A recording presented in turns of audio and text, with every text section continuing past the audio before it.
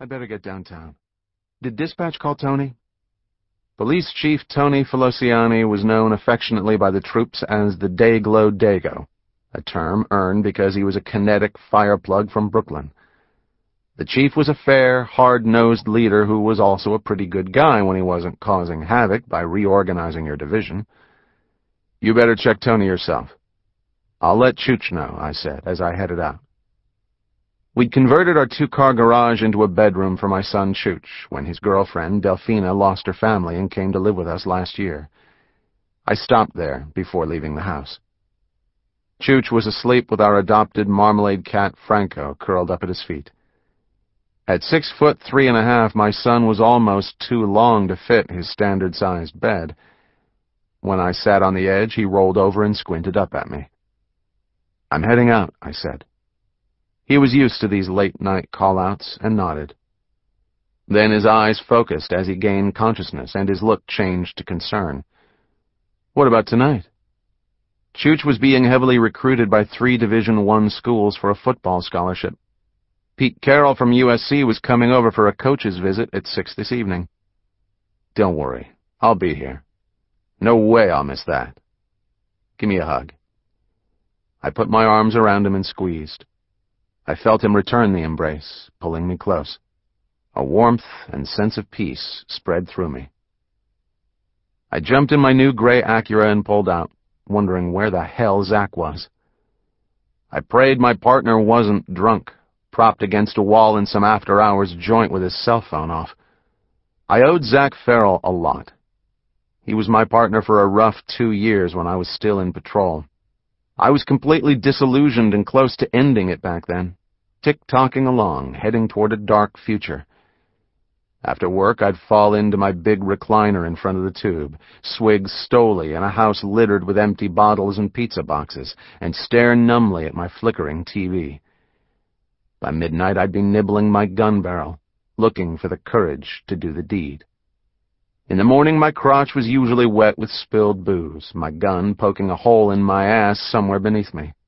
I'd dig it out, stumble to my car, and stagger back to work for another bloodshot tour. I was disheartened and circling the drain.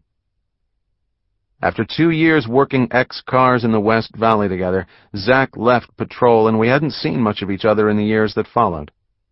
When Chooch and Alexa entered my orbit, they gave new meaning to my life. But the reason the lights were still on when they arrived was because Zach Farrell had watched my back and carried my water for those depressing 2 years. He refused to let our bosses take me down. All I had back then was the job, and if I had lost that, I know one night I would have found the strength to end it. It was a debt I'd never be able to square. I pulled my life together after that and was now a Detective 3 assigned to Homicide Special on the 4th floor of Parker Center. This was Mecca for the Detective Division because all unusual or high-profile murders picked up on the street were turned over to this elite squad of hand-picked detectives. When I was assigned there, I found to my surprise that Zach was also in the division. He told me he didn't have a partner at the time, so we went to the captain and asked to team up again. But I hadn't paid enough attention to some troubling clues.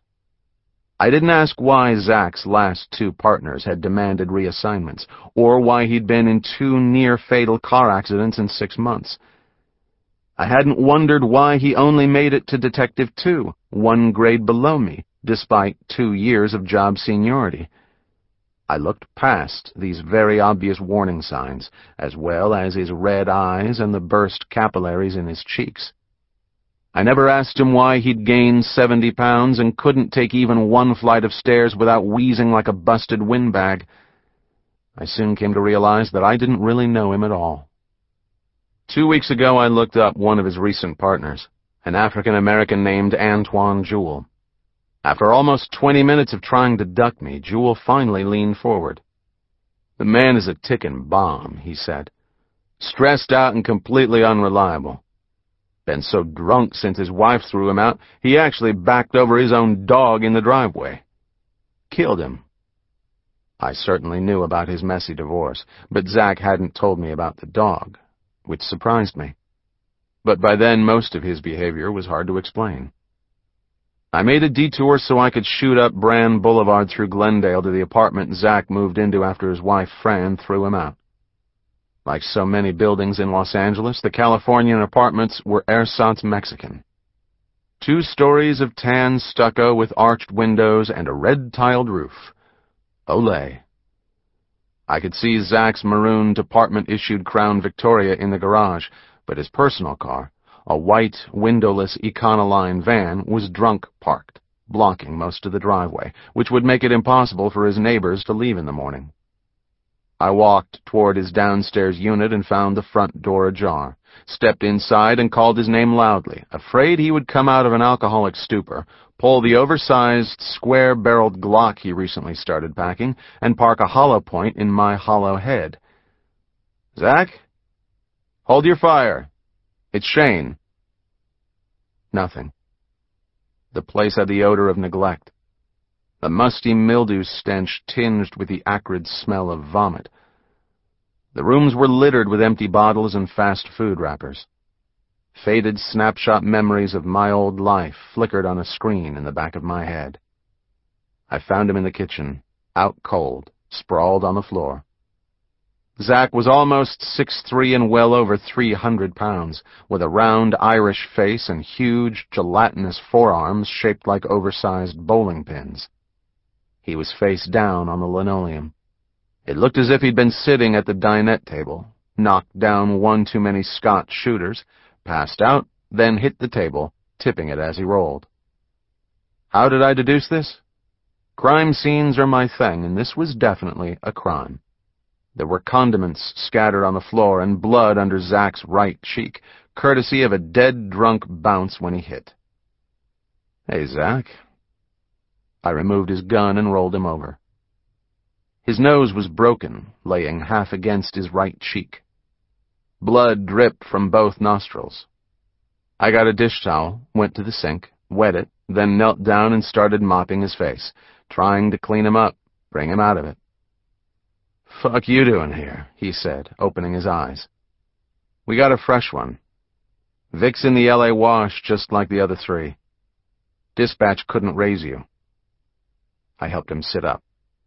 He put both catcher's mitt-sized hands up to his face and started polishing his eye sockets. "Let's go," I said. "Isn't our guy?" "Too early." Our unsub was on a 2-week clock, and this was only day 8.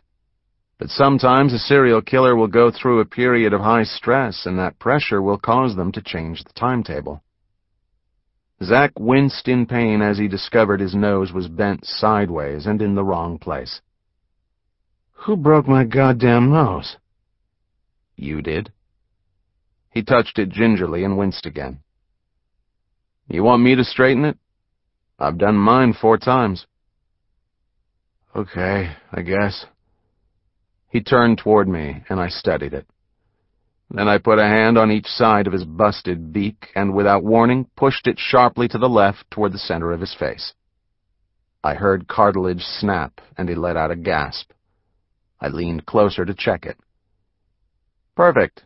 Gonna have to send you a bill for my standard rhinoplasty, but at least you qualify for the partner's discount." I helped him up. "Now let's go. We gotta make tracks." "It's fucking killing me," he whined, then started with half a dozen other complaints. "I ain't all together yet. My eyes are watering. Can't see. Gotta get another coat. This one's got puke on it." He looked around the kitchen like he was seeing it for the first time. "How'd I get here? You bring me home?" "Stop asking dumbass questions," I snapped. "We gotta go. The press is gonna be all over this. I'm 20 minutes late already." Okay. I was pissed. While he changed his coat and tried to stem his nosebleed, I moved his van. 10 minutes later, he was in the front seat of my Acura, leaning against the passenger door. He had twisted some Kleenex and stuffed a plug up each nostril. The dangling ends were turning pink with fresh blood. "The Kleenex thing is a great look for you, Zach," I said sourly. "Eat me," he snarled back. I stopped at an all-night Denny's on Colorado Boulevard and got him some hot coffee. Then we went code 2 the rest of